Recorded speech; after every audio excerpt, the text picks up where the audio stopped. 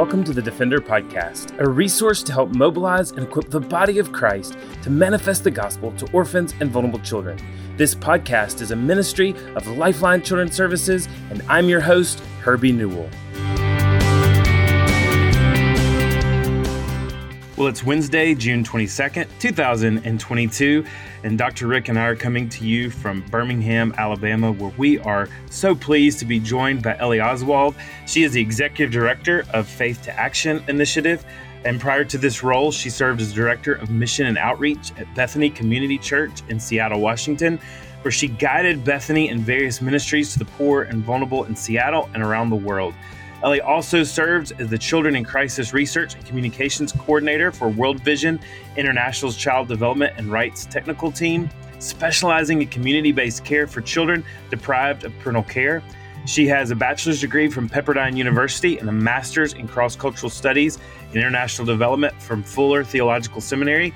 Elli has worked on a wide variety of nonprofit organizations, including Union Station Homeless Services in Los Angeles, California. We're so grateful to have Elli here, one, to represent the wide array of experience that she has, but also to help us learn more about Faith to Action Initiative and this whole idea of family-based care. And so we see that biblically, children were meant for families. They were not meant for institutions.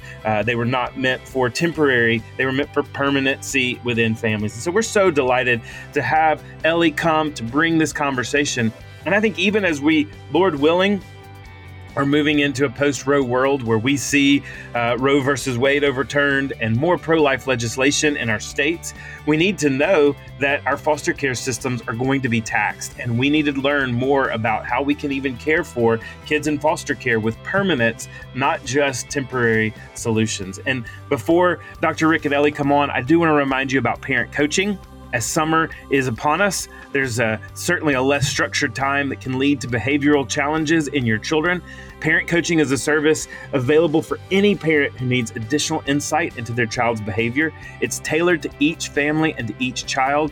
There are 45 to 60-minute sessions filled with proven tools and techniques to use in building additional strengths in parenting. You can see our show notes or visit lifelinechild.org/parent-coaching. Again, that's lifelinechild.org/parent-coaching for more information and to be connected with a Lifeline staff member. Well, Dr. Rick, we are honored to have Elli on this podcast. And while Elli and I have never met, I know you've had a lot of experience both interviewing Elli before for podcasts, but also with a lot of communication. And we're just excited to have her, one, but also to just really highlight some of the work of Faith to Action.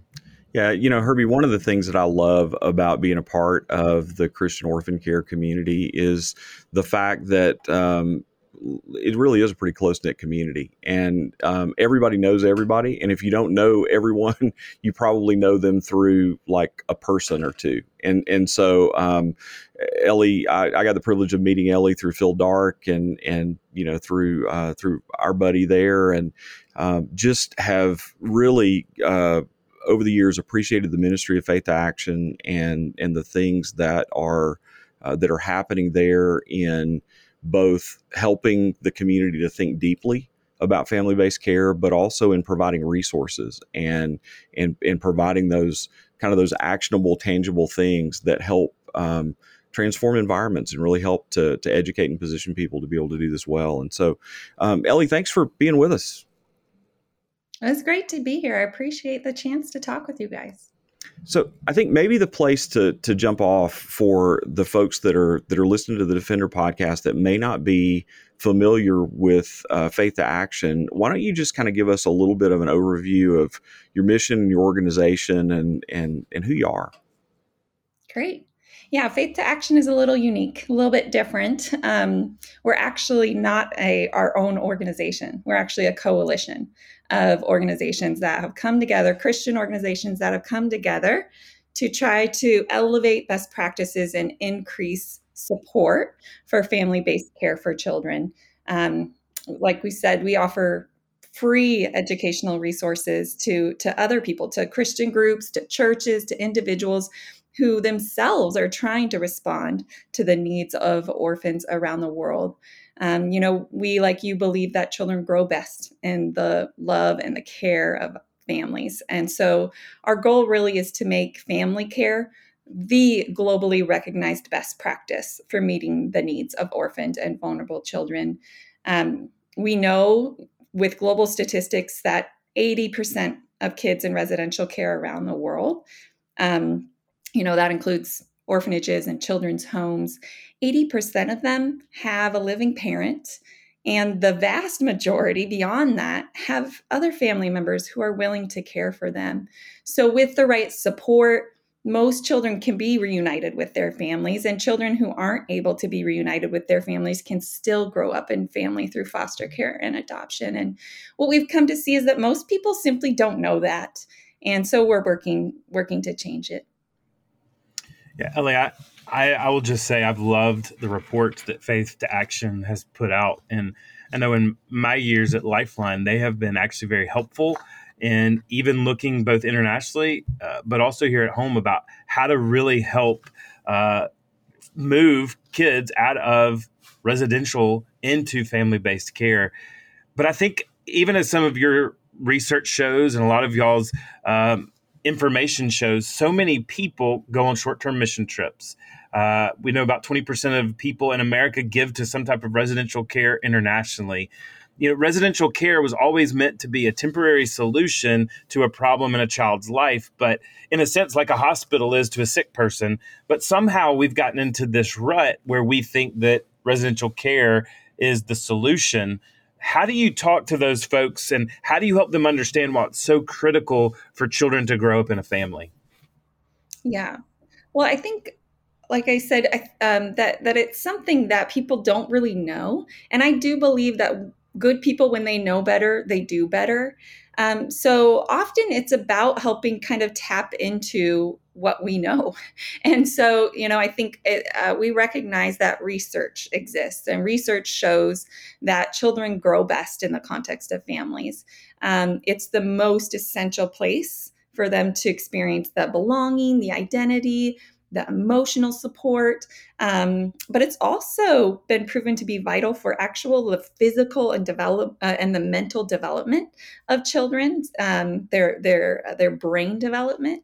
And even in the best orphanages, we recognize that they can meet physical needs, right? They can feed children, water, shelter, even education.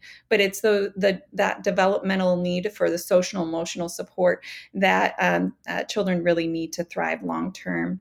And so research is telling us this, and adults who grew up in residential care are telling us this as well. And that might be the most important source of information. We have a growing generation of young adults who are telling us, thank you for everything that you provided in the orphanage, but through all that time, all I really wanted was family. And now they're advocating for that in their own communities. So research says it. I believe scripture says it. But also, I think intuitively, we all know it as well, that children belong in families. Often people tell their story of how they came to realize how important this was when they thought about their own child, recognizing if something happened to me, who would I want to care for my child? Often it's my sister's family, my brother's family, maybe my parents. If that's not possible, someone in a family in the church or a neighbor, they might get to a place where they think, a loving Christian family. No one gets to the place where they would like to see their child raised in an orphanage. So I think that's when you kind of think about the fact that, if we're supporting a model of care, that we wouldn't want for our child, it's time to rethink that. So I think, Elli, as I look at other organizations and other ministries and kind of try to understand, one of the things I think I'm always drawn to is to look at the mission and look at the values and look at the things that kind of sit at the center of the organization and kind of those things that make the organization tick. And one of the things I really love about Faith to Action are the guiding principles that really bring this coalition of ministries together. And so I don't want you to feel like this is a test, right? But I really would love for you to kind of talk through this. So there's 7 guiding principles that you, as an organization, really rally around, and I think it would be helpful for folks to just kind of understand what those areas of common agreement are that have drawn this coalition together, and like why that's an important, cluster of things to be for. Yeah. Yeah, and these principles were, I mean, they were drawn upon and put together 16 plus years ago, in the wake of kind of reflection on the response to the impact of, or the response to the impact of AIDS in sub-Saharan Africa, realizing at one point the research was showing what was working best for kids. We had that. But at the same time, there was a proliferation of residential care in sub-Saharan Africa as a response to what was seen as the needs of children at that time. And so that's when these principles were developed. But what's been interesting is kind of as the years have gone by, we've needed to go, okay, does this still apply? And they still have throughout the years. The big test was in response to the earthquake in Haiti in 2010, and realizing the chaos that ensued from there. And again, this proliferation, this incredible amount of support that was hyper focused on orphanages instead of other alternatives that kids really needed. And it's just throughout the years held firm. So, the first one is that Christians are called to respond. And I think your audience knows that well. They probably wouldn't be spending their time listening to this if they didn't. It's clear in Scripture, the calling to care for the most vulnerable, and specifically for the fatherless and for children who are separated somehow from the loving care of a family.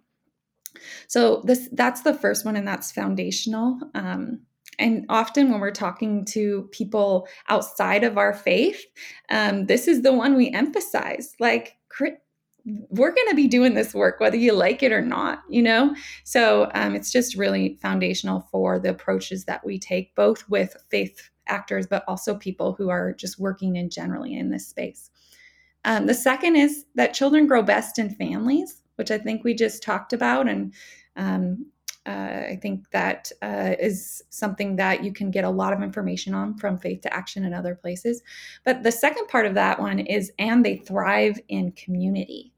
And I was listening to a pastor from Africa again, and he said, empower our communities and we'll take care of our orphans. And I thought that was really beautiful. He said, yeah, we have these things that we're facing that feel bigger than what we can face, when it comes to extreme poverty, to access, malnutrition, lack of access to water, disease, and really recognizing that when we invest in community development, when we empower, especially Christians in the church, to be able to respond to the challenges that families are facing in their communities, that they're able to care for their kids. So that's really what the second half of that one means. Our third principle is, and an orphanage cannot replace family care. And I think, again, this one is maybe where people start to tense up. But we all know that. And we know it's not the ideal for children. And I don't think anybody would say this is the best option. I think what we do need to reflect on is the fact that it has become a first option in some communities. And we haven't, what it should be is the very last resort. And it should be short term. It should be temporary. It should be rehabilitative towards family. But at the end of the day, we know that an orphanage, residential care is not going to replace the God created family care. So that's our third one. The fourth is local solutions help communities address their own needs. And again, this kind of goes to that quote from that pastor. And so it's just kind of recognizing that piece about empowerment, about really building ownership in the community and not coming in and doing what we think is best, but really looking to the local solutions, that building on the assets that exist in communities, and allowing them to be the leaders in what they believe children and families need in their own communities. The fifth one is long-term partnerships create sustainable impact. And I think that really starts to feel helpful in the US Christian space. So what does that mean? We start going, what does all this mean for me? And, I think it starts to recognize, Herbie, you mentioned short-term mission trips, that, flying in and spending a week, maybe 2 weeks, even a month, isn't going to accomplish much. But if we can commit to a partner that's empowering local community members to respond to the needs that families are facing, to raise up new families to care for children who can't go back to their biological families, if we can do that over time, whether it includes some mission trips, it includes regular funding, it includes prayer and mutuality in relationship, that is where we see the most success. So that fifth one is really talking about, what do we mean as outsiders, as foreigners in this space globally? And I think it's really helpful. The sixth one is effective responses rely on best practice. And it's so easy. Every day I fall victim to a desire to respond to maybe the biggest need, potentially, the area that seems like, like sometimes people have that experience of walking through an orphanage and these kids are in terrible situation. And you're like, I've got to do something. That is natural and good, but we need to also recognize it's not just about the greatest needs, it's about using best practice and following our heart, but allowing our brain to inform that effort, and really spending some time committed to doing what's best for kids. So the other thing I would say about this is, the calling to care for orphans in Scripture is, again, so clear. And sometimes it can feel guilt-inducing, like, okay, am I doing it? And so we want to check the box. And I don't think anybody really wants to just check the box, but it's like, okay, I did it. I've got this done. But what I would love to see, and what I do see around the world, is Christians committing to not just doing orphan care, but doing the very best orphan care, having the ideal in mind, not just, the simplest option. And then the final one is child and family voices is critical for positive engagement. And this is just recognizing, similarly about empowerment to the community, is empowering children and families who are vulnerable, giving them the agency to make decisions about their lives and supporting them in that effort. So those are the seven, and they have been so helpful as we put together many different resources, as we provided coaching and support to Christians who are trying to do their best for kids around the world. Yeah, I tell you, the seven guiding principles of faith to action are really principles that we exist by as an organization as well. And so it's so encouraging to see this coalition that's not just abiding by these principles, but really encouraging others to follow these principles. And, COVID-19 global pandemic has been difficult.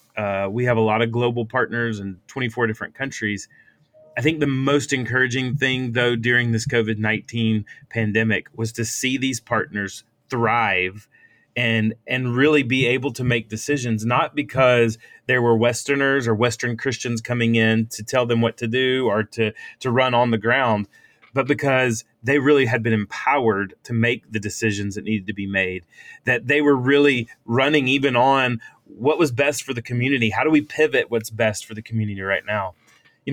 Another one of the things that's just broken my heart as I've traveled around the world is so many kids are in orphanages around the world, not because they're orphaned by death, but because they've been orphaned by social poverty.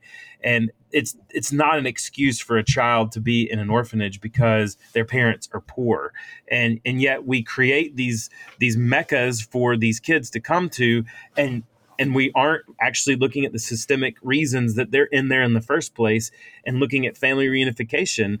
And I'm so encouraged, as always, by this idea of how do we get kids out of institutions, not just into non-relative care, but even back with their biological family, that family of origin.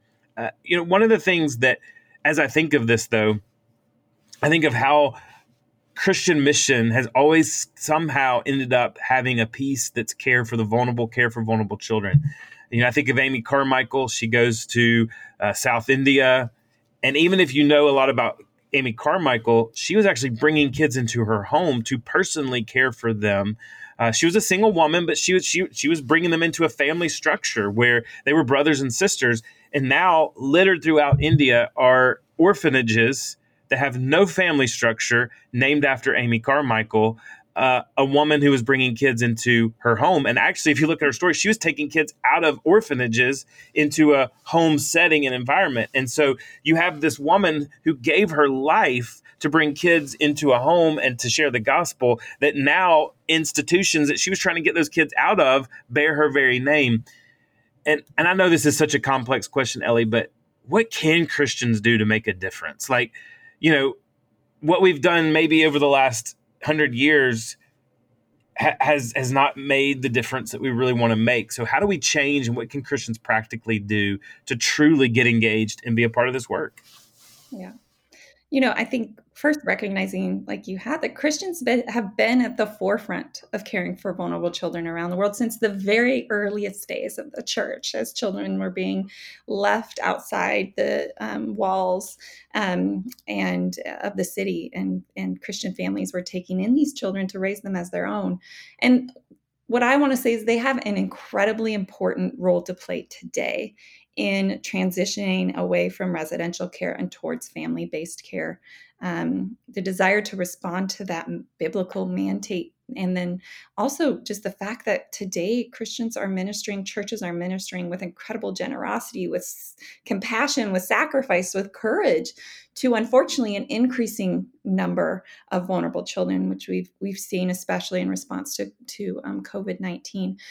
But in the U.S., Christians are major supporters of residential care, orphanages, and otherwise. We worked with Barna to do a survey of U.S. Christians, the Barna Group, and they found that an estimated $2.5 billion, which that number isn't even like comprehensible to me, is given from individual Christians to residential care every single year. And this doesn't include a church budget or a foundation. This is just you and me writing a check and sending it off every year. That's a huge amount of money. I mean, can you imagine if even a portion of that was directed to family strengthening and alternative family-based care? They also found 4 million U.S. individual Christians reported visiting orphanages on mission trips. So incredibly popular mission trip activity. But again, what most Christians didn't realize in that survey, what they clearly didn't realize, is that there are family-based alternatives to orphanage. They just thought, for lack of a better word, it was a necessary evil. And what we know is there's other solutions, and this is a solvable problem. And so Christians now, I think, have the opportunity, even if it's their $30 check a month, to change their focus from visiting and funding orphanages to supporting vulnerable families to care well for children, whether that is biological families, aunties, uncles, grandparents, or foster parents and adoptive parents in these communities. So we have the power and the influence to move the needle for orphaned and vulnerable children. And I'm excited to see the church lead in this. There are very tangible ways I think people can respond, praying about this shift.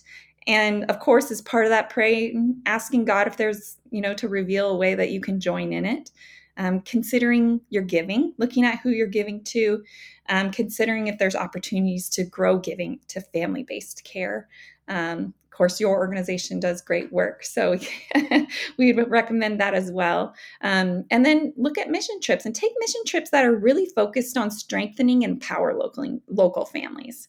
And avoid that afternoon at the orphanage, because I don't think we realize how much, we think, oh, we're there for 4 hours. What is that going to do? But it actually kind of brings a power dynamic to that model of care in the community, and really puts maybe more emphasis on that model than we might realize. And then the other thing is help raise awareness, because the challenge that we're facing right now is there is a general cultural belief that orphans need orphanages.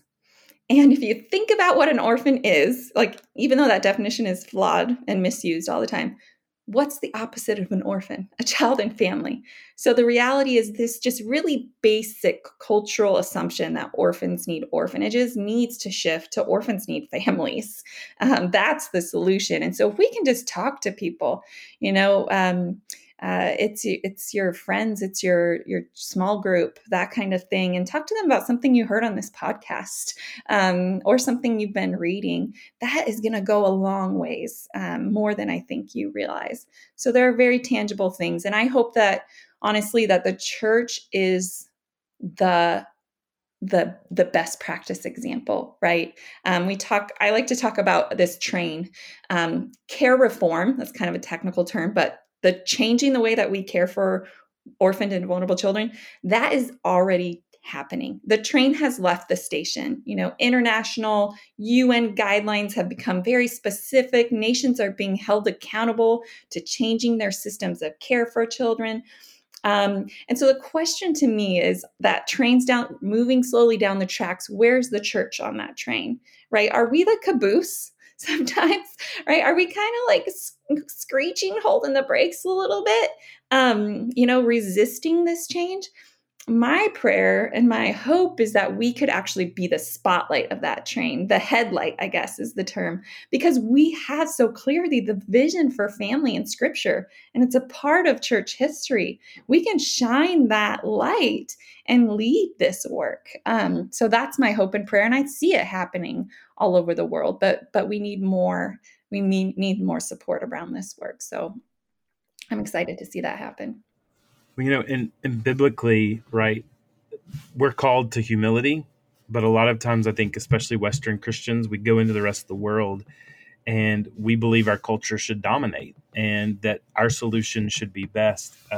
I was shook even, decades ago on mission trips and how we'll go into impoverished communities and pull out our camera and start taking pictures with kids that are on the streets without any understanding that child in our cultural lens may seem like the most impoverished person we've ever seen, but they probably have a family. They most probably have a mom and a dad. And, imagine if there was a bus that came from some international country and they pull into your neighborhood and get out on your front lawn and start taking pictures with you and your kids in order to say, hey, look at the good work that we're doing. We're taking pictures with kids on their front lawn. Like, I think we've got to be humble and we have to be culturally relevant as we're going into the nations in the world. And I just want to echo, like, we are doing so much harm when we are sending a revolving door of people to go into orphanages and play with kids.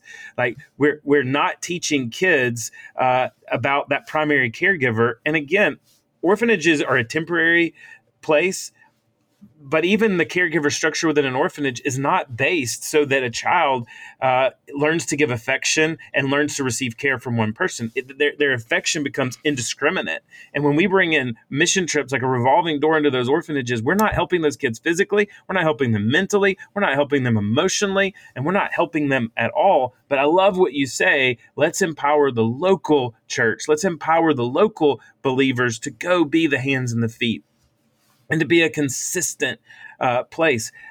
I would love, if you don't mind, like, in this work, what are some of the best local solutions you've seen around the world where they really are doing such a great job at addressing their own needs? That principle number 4, which I think is so important. And really, again, it goes back to the heart that we're called to humility, not to take our own ideas and our own views, but to humbly serve together with that local community. What are some of those local community models that you've seen that have been so successful? Yeah. Well, I think that the best work is happening in the local church. And so when we see, especially like the context of COVID-19, that, is still a challenge in countries around the world as we've kind of shifted to a different phase here in the US, we recognize it's still such a challenge around the world. But one of the things that the church has to do is to be able to recognize vulnerable families and then to come around them And that is where we really see prevention of children being separated from their families. Because this, I think it leans into this conversation about the reasons kids end up in orphanages that you've commented on a couple times. I think there's a couple things that are interesting in that space. I like to think of the reasons. There are a lot of reasons why kids end up in residential care. But I like to put them in two categories. There's push factors and pull factors. So push factors are like the negative things that are happening to a child and to a family that force them to a position of placement of children in the orphanage. So the first and most common one, and really it's not just most common, it's foundational, is poverty, extreme poverty. And so Bethany Christian Services uses a term poverty plus, and I think more people use it now, but it's poverty plus some sort of crisis in the family that leads to a situation where they are able to care well for their children.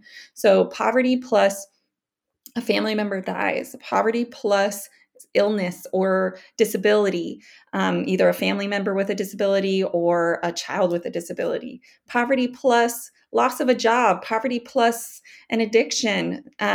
So these are the things that we see globally, kind of in a brushstroke, lead children to be placed in families. But then there's also pull factors.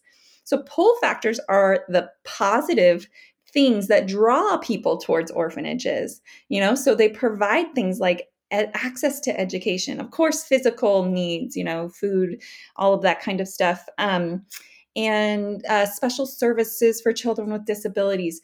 The thing is, when you consider a vulnerable family in the community who has some of those needs and wants to provide for their children, like earnestly has a desire to provide for their children, and that stuff is being offered in the context of child and residential care, it's an impossible choice. And I think when you're talking to kind of the Western world, we need to realize that we have played a role in putting families in that position, because orphanages are not indigenous to the warm cultures around our world. Orphanages are a model that have come from colonization and foreign missionaries. And as that has come in, it's developed to become this kind of vital fabric and a first response to the challenges that families have. And then we've seen perpetuated through terrible disasters like the AIDS crisis in sub-Saharan Africa and natural disasters, that this model has just been over and over emphasized. This is where you get access to support, foreign support especially. So it puts families in an impossible situation. So I haven't even answered your question, but the models that we see are working well is when people of faith come around to address the issues that families are facing in their own communities, and realizing that what is that? Poverty is one, but what is that plus often? Maybe there's an addiction problem in a community. And what does it mean to address those root causes?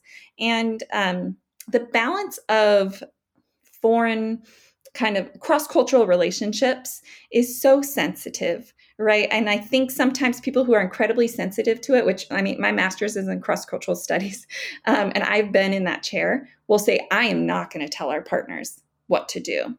I am not going to tell them that Elli was talking bad about orphanages on this podcast, because she is Western and I'm not going to come in and force that.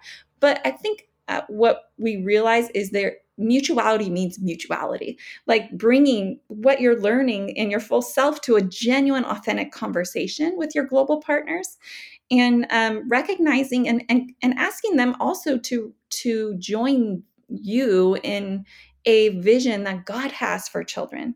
And when they get there, they can talk authentically. When they get over the fear of losing funding from foreigners, of the fear that the community will never embrace foster care, when they get over that fear and are drawn to the calling that God has for us to pursue God's best for kids, they rise up and do incredible things. We've seen foster care, especially, be the local church, be the place to recruit and provide support for foster care and adoption in countries around the world. Bringing education to families so they don't have to put children in residential care centers. Daycare, so that a single mom can work or try to work instead of feeling like they need to be home with their small children. All of these things are creative solutions that local Christians and local families can come up with when they really think, okay, what if we thought about something better for these kids? And it's beautiful to see when that happens. Ellie, I think one of the things that I'm drawn to, even thinking about your last answer, and we've kind of hit on this theme of humility, several times throughout the conversation, and I think one of the things I'd be remiss if I didn't say at this point is that we find it a little easier sometimes, I think, to have this conversation about humility when we're talking about an international context. But the fact is that we also have to apply all of this thinking right here at home, and the way that we engage, and the role that the church plays here. And I think, there's a burden on us as believers to work toward family strengthening and family reunification here in the U.S. as much as we do anywhere else, and that part of the Christian answer, part of the church-based answer in this is to say that that's consistent with the gospel. that there's a sense that we believe that there's transforming power in the gospel, and in following Jesus, and that if there ought to be a hopeful community anywhere in the world that's stepping in with families that are struggling and pointing them toward wholeness and health, and ultimately pointing them toward the truth of the gospel, it ought to be us. And so I think that's just a bit of a reminder to say that, like, we have to continue to provoke these conversations. We have to continue to grasp onto these principles. We have to continue to filter our action, through those things. And one of the helpful things that really catalyzes those conversations and helps us to do that well are great resources that help us to think, and help us to shape ministry, and help us to become as we're trying to resolve this question. And so all of that is sort of a grand setup to say that one of the most just fantastic things about Faith to Action are the resources, and the production of helps, and the things that you all do in order to serve the church and to serve communities in having having these conversations. And so could you kind of talk to us about maybe what are some of those primary things that you offer as helps to to churches and ministries that are trying to do well in this area? And then also, like, where can people actually go to find your resources and to connect and to go deeper? Yeah. Yeah, I think, like I said before, everything we do, we provide for free, because the whole point of what we've been doing for 16 years is to be a bridge between the evidence base, the research, and what we're learning is working best for kids, and people who want to do what's best for kids. So I get to fundraise every day sharing that vision of making that information accessible. And part of that is we provide free written resources, but also trainings and coaching and support. So some of the resources that are helpful, especially if you just kind of want to kind of build the foundation of your learning, is we have a summary of research and kind of outlines the research behind this in simple terms. We have guides like our short-term missions guide, which kind of helps us recognize some of the risks associated with short-term mission trips to orphanages, and offers alternatives and principles to guide responses that would be supporting the long-term solution of children and families. For organizations, faith-based organizations who are running residential care and know they could do a bit better, we have a lot of support to help them consider transition and to start transitioning. So we have guidance manual, we have a training with some of the global experts in this space, and we have coaching that kind of helps you connect with people on the ground, especially that can provide technical support for specific things that will help you move children back into the context of families. So those are just a few of the things that you can find. Everything on faithtooaction.org. It's faith to action. Some people want to say faith in action, faith2action.org. We also really promote the work of the partners around the world who are joining us in this work. So some of it we've created, but there's tons of good stuff out there. If you feel overwhelmed, just email us through that website, and we'll love to journey with you. That's what we're set up to be able to do. And Rick, I appreciate you bringing that context to kind of our local situation, because I think so often one of the challenges with our global work, but I think our local work as well, is that we assume things are different over there, but kids are kids and families are families. And I think the work of supporting families is never going to end. Like, families are complex and hard and challenging, but we don't give up on them. Like, we know they're vital. And so supporting families globally and locally is orphan care. We have to expand our idea of what orphan care is and recognize these kids have families, and what does it mean to love and support those families to care well for children. So, Elli, the reality is that we're kind of all aware that we could keep having this conversation for the rest of the afternoon.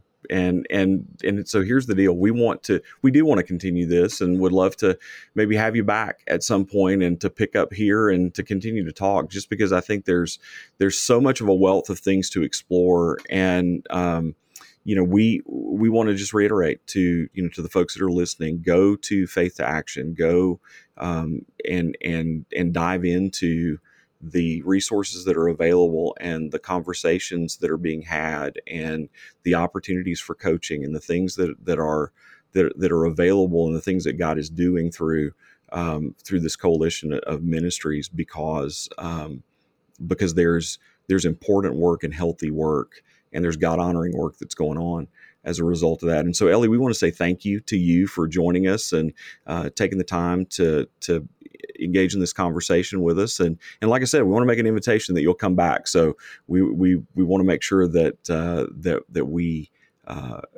like we're overt about telling you we want to do this again. But thank you so much. And thank you to all of you for listening to the Defender podcast and continuing to join us. And we pray that the Lord will continue to strengthen and inspire and to challenge you in ways that the body of Christ can be involved and ultimately can put light on the King because of what we do in these vital places that we've been called to among vulnerability. And so thanks for listening, and we'll see you again here next week.